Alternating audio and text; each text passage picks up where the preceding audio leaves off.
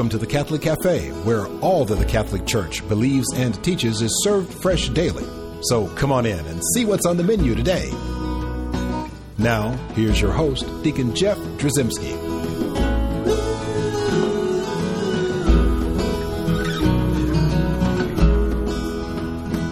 Greetings and welcome to the Catholic Cafe. I'm Deacon Jeff, sitting in the luxurious corner booth of the Catholic Cafe with Thomas P. Dorian. Hello. Sidekick. Yes, sir. Wingman. I'm so glad you're here. Thanks for having me. You know what? I need to have you here today. Why is that? My knees are knocking just a little bit. You know? Are you nervous? Because we're going to talk about the devil. Awesome. Whenever you talk about the devil, you know, I go to scary movies every once in a while. I'd like to limit that. It's kind of like, to me, it's like roller coasters or something like that. I'm actually one of those guys. I don't like it at all. You don't like it? Oh, I do not go. I don't like scary movies. It? I just don't like to be scared. You don't like to be scared? I don't. Wow. So you probably don't look in the mirror ever, do you? That was like a softball. And I walked right into that, didn't I? Golly, well, Tom. Look, I think it's important that people understand about diabolical activity. That sounds so You're bad. Right. You know, we're not talking about the diabolical plans of like the Joker versus Batman or something. Right. We're talking about where the root of that word and where it comes from. Sure. A Diablo, you know, and the whole devil thing. So we're going to talk about that, and we brought in I'm going to say an expert. We did indeed. Anybody who's got a PhD at the end of their name makes them an expert. It makes them charge a lot of money, but typically, but not in this case. In fact, we know he doesn't because he's a humble permanent deacon. Yes, and this is a Deacon Dominic Cerrato. Deacon Dominic, thank you so much for being here with us. Deacon Dominic is he's a permanent deacon. He's from the Diocese of Steubenville. Steubenville's in Ohio. Great place. And he's also the Director of Diaconal Ministries, which is a ministry for deacons and those they serve. So it's a ministry all about the diaconate, but really it also helps people understand their own call to diaconia, right, and participating when they're baptized into the diaconate of Christ. That's right. Right? So, Deacon Dominic, thank you for joining us here in the luxurious corner booth of the Catholic Cafe. Well, it's a pleasure to be here with both of you. And so, I think it's important that we start off by saying and recognizing the fact that we've actually had this corner booth exercised. There's been blessed salt and everything, so we're kind of protecting this. We're like in the little bubble, the cone of silence or whatever they have, Agent 99. Just kidding, but we joke a lot about the devil, and I think it's interesting to note that I think most people in the world think there is no devil. If you ask them, they're thinking, well, that's like an old wives' tale or an image that was created to kind of scare you into acting right. Right. Yeah, there's two extremes to avoid. One is to simply see the devil around every corner, but the other one is to believe the devil does not exist. Yeah. And our Catholic teaching, the patrimony of our faith, the scriptures, all speak about the role of the devil, and he's the prince, Jesus says, of this world. So he does exist, and it's important for us to understand it within the context of our faith, within the context of the mystery of salvation. Then, while still being scary, it's not so scary because Jesus is the victor. Well, no, and that's a great message, overarching, and I guess you can tune out now. You don't have to listen to the radio program anymore because, yes, there's a devil, but it's okay, Jesus already won. And I know it's a little more intricate than that. Sure. We got to talk about some stuff here because, first of all, we have to sort of dismantle this idea that there is no devil or there is really nothing to worry about. Because you say the devil's there, the church teaches that Satan exists and is real, and yet some people think, well, so what's the big deal? I mean, isn't he like trapped down in hell or something? Does he have any kind of effect on our world today? And that's what we need to talk about now, I think. Right. There is a major effect. In fact, there is a original sin to our original sin, which is the fall of the angels, God giving the angels free will, and they chose not to serve, not to be in company with God. And it says in the book of Revelation that they were driven down to earth. So the domain of Satan, what Jesus calls the prince of this world, is here, right among us. Although we don't see him, his presence is nonetheless felt in palpable ways often. Right. So quoting the Wizard of Oz, pay no attention to the man behind the curtain. He's here, and he's pulling strings, and he's involved, and he's doing things. So we need to be concerned. We may not see him physically. Sometimes I guess we do in manifestations, and we'll talk about that in a minute. But we need to know that he's here and that he's active. And so Deacon, what is he doing? Well, he's trying to undermine the plan of God, which, of course, he cannot do. He's already lost the battle. That's a nice way of saying he hates God. Oh, he hates God. God's plan of salvation. He hates people. He hates anything good. But this is a hate way beyond even our understanding of the worst kind of hate. This is a scorched earth. He knows he's lost. He knows he only has a limited amount of time, and he's going to take everyone down. It's his way of getting back at God. So we have rebellion on a level far beyond what we experience here on earth. To be sure, we have our own rebellion, and we call that sin. But what Satan brings to the table is much, much deeper, much more insidious, which is why things like temptation are very, very dangerous to the spiritual life, because often we're not aware of it. It's a cancer we do not see, and therefore we don't treat. Now, do you think sometimes, to some degree, everyone just thinks when we talk about the devil, the first thing they go to instantly is like being possessed by the devil? We hear that expression all the time. The Exorcist. Right. The movies, we see Hollywood. And it's interesting to me, I think, sometimes that even though Hollywood might blow things up and out of proportion and maybe make things look like they really aren't, but maybe make you think that that's the way they are. But the reality is there's some pretty... I heard you recount a specific experience you had in your diaconal ministry that you experienced personally, and as you were telling the story, I thought, this is like a movie. Mm-hmm. I mean, I've seen this movie. And so sometimes the movies aren't so wrong. Right. Sometimes they get part of it right, but they don't contextualize it right. So for those of us who experience this kind of thing, we contextualize it within the mystery of salvation and Christ's triumph over sin and death. And that way, it makes sense to us. All of those things that you see in the movies, quite often they happen. And in fact, they're much more scarier when you're directly seeing when you it. Realize it's not a movie. The head isn't totally spinning around, but it's doing something it shouldn't ordinarily do. The face changes, the voice changes. Those are all real. But again, they're rare. I don't want to sort of lift them up out of all of the other demonic activity and say, oh, look at that, because there's so much more he does that's much more insidious than that. Yeah, and that's what I wanted to talk about. So we have this idea of possession, and that's what gets everyone's attention. Sure. Right. In fact, you had an experience. Tell us just a snippet of what happened to you one time when you experienced when some young man wanted to come and talk, and he felt like he was, I think I'm possessed. Yeah, there was a young man who came to Mass one day. Actually, he came after Mass. It was an evening Mass, and he was very upset and concerned. I sat down with him, and he explained that he had been involved in the occult. His uncle was involved in ritual sacrifice. He had been hearing voices. They're doing terrible things to his family. Now, immediately, I'm not thinking automatically diabolical, but the flags certainly go up. And by the way, none of us are really trained well, and prior to that, I wasn't trained well. But you don't have to be a butcher to smell bad meat. You don't have to be an exorcist to realize that there's something going on here. And after some discussion, I asked if he'd like to pray, and he said yes. So the priest that was available was a Nigerian priest, and we went in and prayed with this man, the Nigerian man filling up his holy water bucket, and I'm thinking, well, what's that all about, right? And we start praying. The young boy begins to twitch, and he begins to say curses, and he begins to spit, and his face begins to change. He contorts his body in ways that were just profound. He begins attacking me. We hit him with the holy water, and I have a great respect for holy water, more than I ever had, because it really was like throwing acid on him. I mean, he screamed and cried with this holy water. Long story short, he comes out of it, goes back into it again, begins talking in different languages to us, and then he turns to me and tells me in Latin. He speaks to me in Latin, and I hear the word death, and he looks at me and he says, and you can't even pray in Latin. And a day or two earlier, I'm getting dressed in the morning, and I'm saying my prayers, and I'm talking to God, and I'm saying, of all the Latin I know, I really can't pray well in Latin. He knew that, and he turned to me. Long story short, we were able to calm him down, bring him to his mother, but unless that person, which clearly manifested aspects of diabolical possession. The things he did, the things he said cannot be accounted for psychologically, although there may be psychological maladies associated with it. Unless he's willing to do something, or in this case his mother was able to want to do something, the church really can't do anything. It's like you go to the doctor with a problem, but unless you're willing to treat it, there's not much the doctor can do. Now, that had to scare you. Well, I didn't sleep with the lights off for a while, as though the demons were really worried.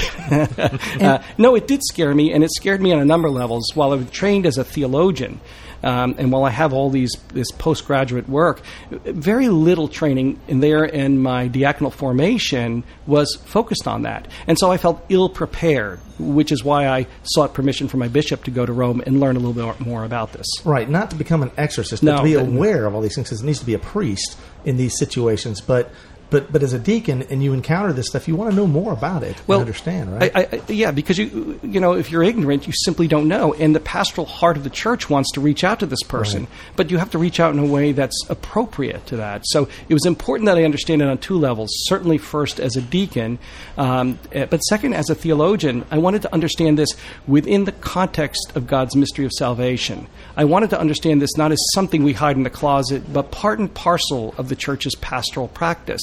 And I also wanted to help other deacons and other people understand this better so that they can see this insidious cancer we call evil in the person of the devil and his demons and seek the proper remedies for that. And there are proper remedies. There are. Right? And that's important for us to remember. And certainly all those scary manifestations, all the things that happen with the guttural sounds of the voice and the cursing and the facial contortions and things levitating and all these things that can happen in that context. Now, those aren't just because that's the language of the devil. That's just how he operates. What's he trying to do to the exorcist or the person who's praying? Well, he's trying to scare them away. I mean, look, when somebody is possessed, they may not they will often not manifest all the time. There's almost no case where they're manifesting all the time. But they'll feel a heaviness. They'll also experience all kinds of other demonic activity. But when they begin to manifest, that's often when you start to pray. And this is very, very frightening, but it's also a sign that the demons are in a state of distress because they know now they may lose the possession of that person. And I often tell deacons and others who pray with people and begin to manifest, stop.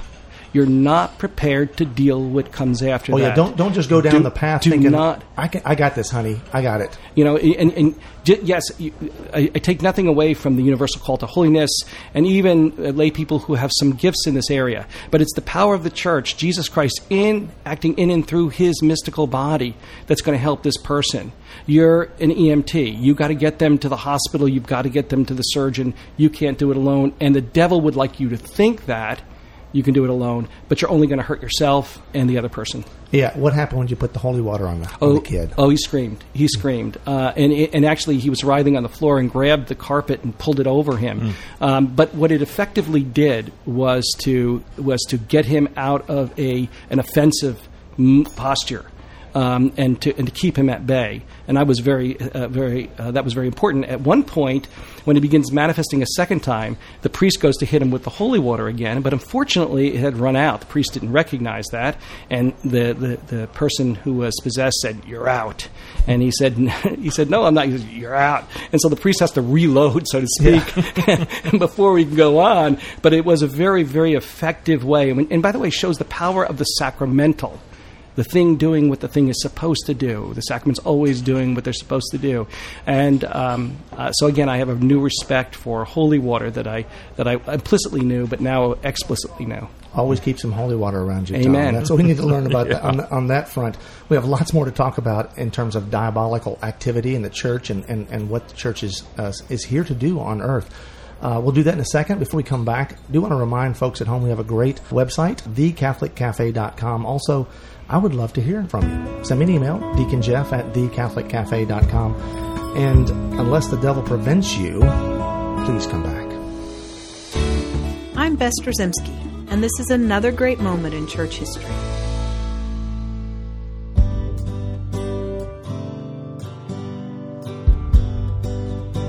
How do we determine that we are following God's will? Perhaps if it is virtuous, then God wants us to do it. But if it is a pious, good, and virtuous act, is that enough to tell us that God has willed it to be done, and it is what He wants for us? This can get tricky. But St. Ignatius of Loyola can help. St. Ignatius of Loyola was a Spanish saint born in the late 15th century who became the principal founder and the first superior general of the Society of Jesus, better known as the Jesuits. St. Ignatius devised a simple test for determining God's will in our lives. He tells us that we must look at the fruits of what we are doing. That will tell us whether or not God willed it to be done. If it has good fruits, peace, harmony, and happiness, then it is more likely that we are following the will of God. If it has bad fruits, discord, pain, and disharmony, then it is more likely that we are not properly discerning God's will in our lives. A man wakes at 4 a.m. every day and spends 4 hours in prayer, which would ordinarily be viewed as a virtuous act. But if he is married, he may encounter a wife who becomes angered by the fact that he is no longer helping her get the household ready for the day, making breakfast and bathing and dressing the children. St. Ignatius would tell us that because of the bad fruits of his morning ritual, the upset wife, the disharmony in the household, the man might be being influenced by the evil one, Satan, who often comes to us in the guise of light. St. Ignatius would suggest that if the same man prayed the same amount, but at times of the day more in accord with his family schedule, the fruits might very well include a more harmonious household and a happier wife. Thus, St. Ignatius would tell us that this was truly following the will of God. So often in our daily lives, we need affirmation that the road we have chosen was indeed the one that God had intended us to take. While the world may tell us one thing about the choices we make, the fruits of those choices cannot lie. We need only to take the time to examine our actions and their results to determine if God was truly served in carrying them out. Because of his life dedicated to the good fruits of a faith-filled life in Christ, St. Ignatius was canonized a saint in the year 1622. His feast day is July 31st. I'm Bess Trzymski, and this is another great moment in church history.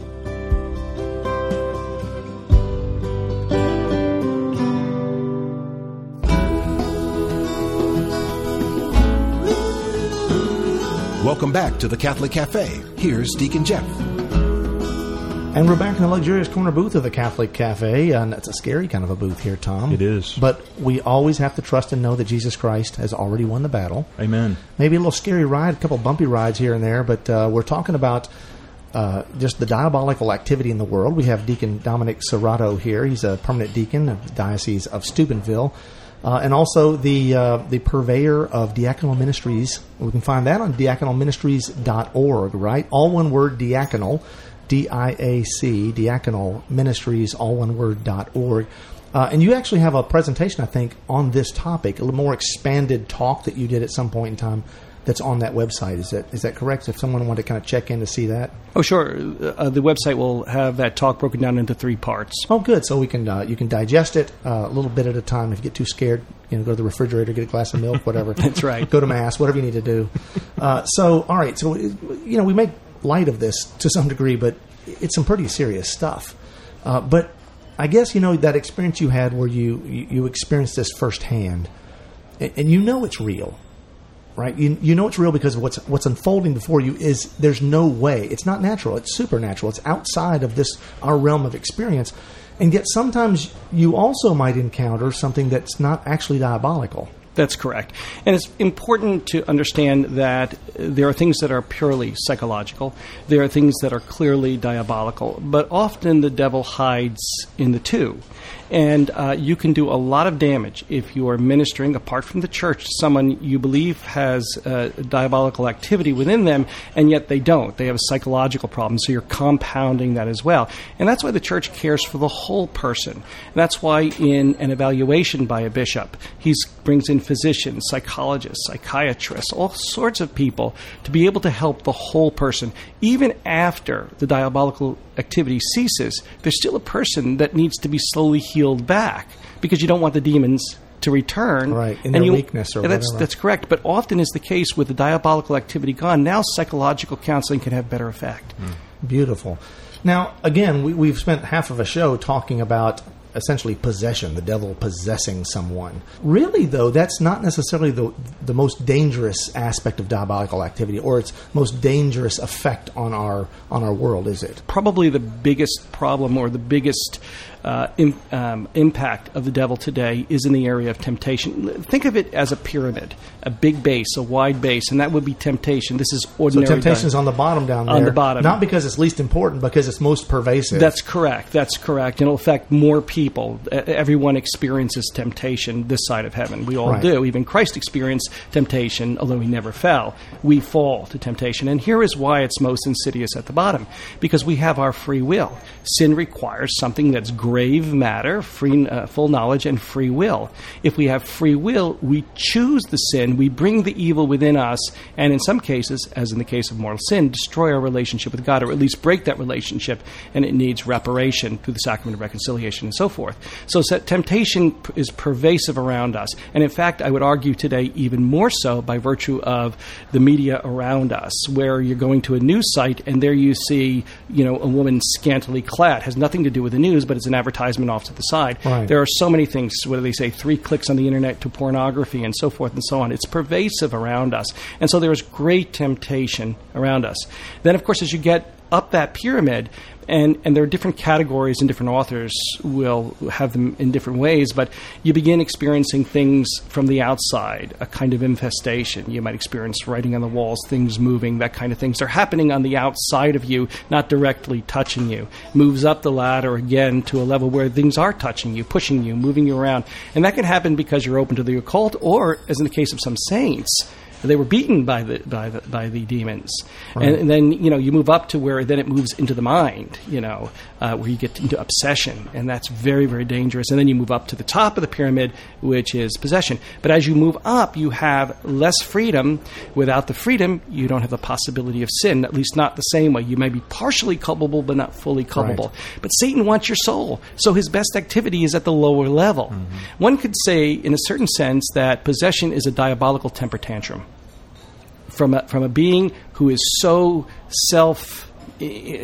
turns into himself, so prideful, self-absorbed, prideful. So we need to be wary of the whole temptation thing and realize now, not all temptation though is from the devil. That's correct, right? Obviously, our original sin, which was instigated by the devil's activity, but our original sin, our fault original sin, actually has lasting effects on us, even though it's forgiven in our baptism and washed away in our baptism. There's still that tendency, isn't there, to fall into sin. That's right. So while baptism, by virtue of Christ's passion, death, and resurrection, removes original sin, brings us into the life of the church, concupiscence, or the tendency to sin, remains. And that's because the completion of redemption will happen when Christ comes again. So we're fallen yet redeemed. And therefore we're open to things. But you bring up a great point. It's the world, the flesh, and the devil. Certainly give the devil his due. But not all of the evil in the world occurs as a result of the devil.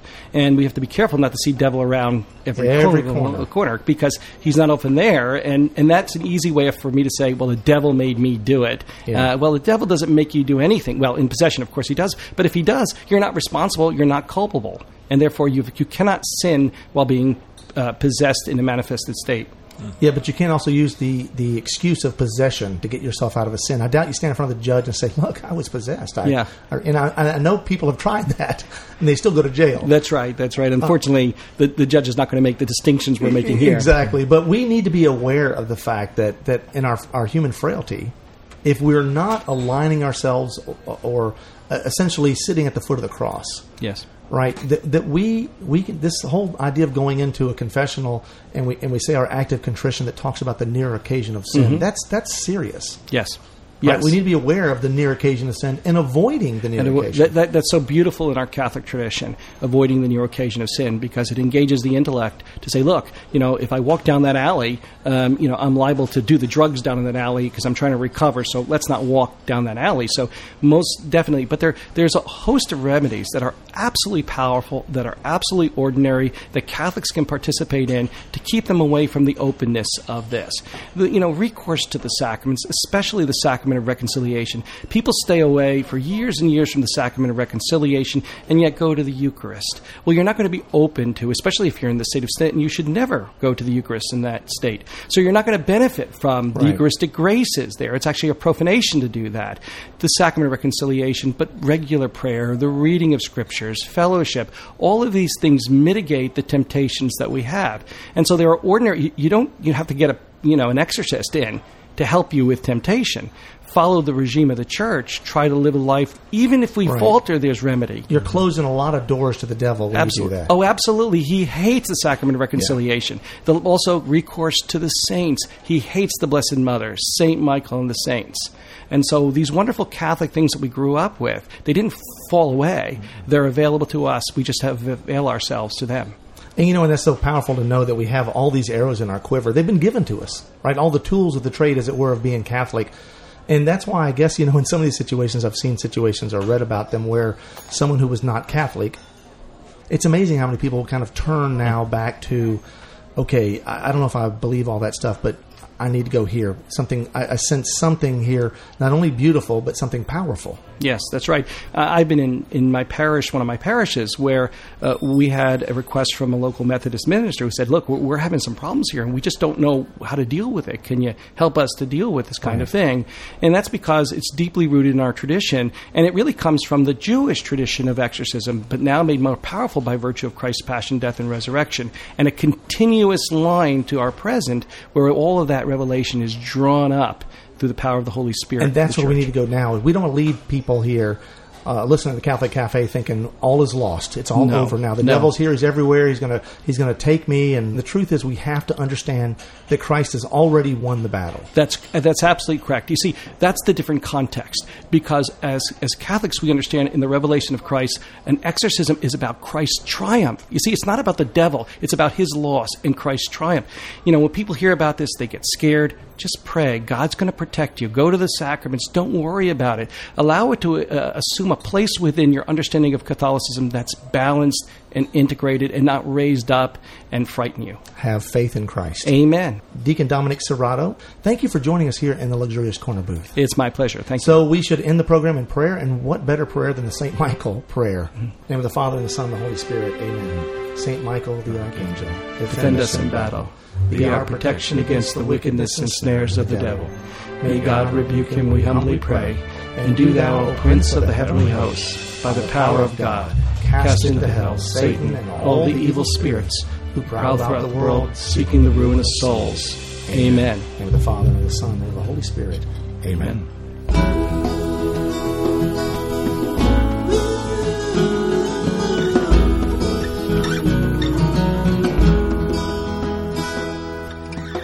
Thanks for listening to The Catholic Cafe. For more information, visit us on the web at thecatholiccafe.com. You'll find many links to Catholic resources on the web. You can also listen to previous shows online, download MP3s, or take advantage of our podcast feature. If you'd like to contact Deacon Jeff, send an email to deaconjeff@thecatholiccafe.com.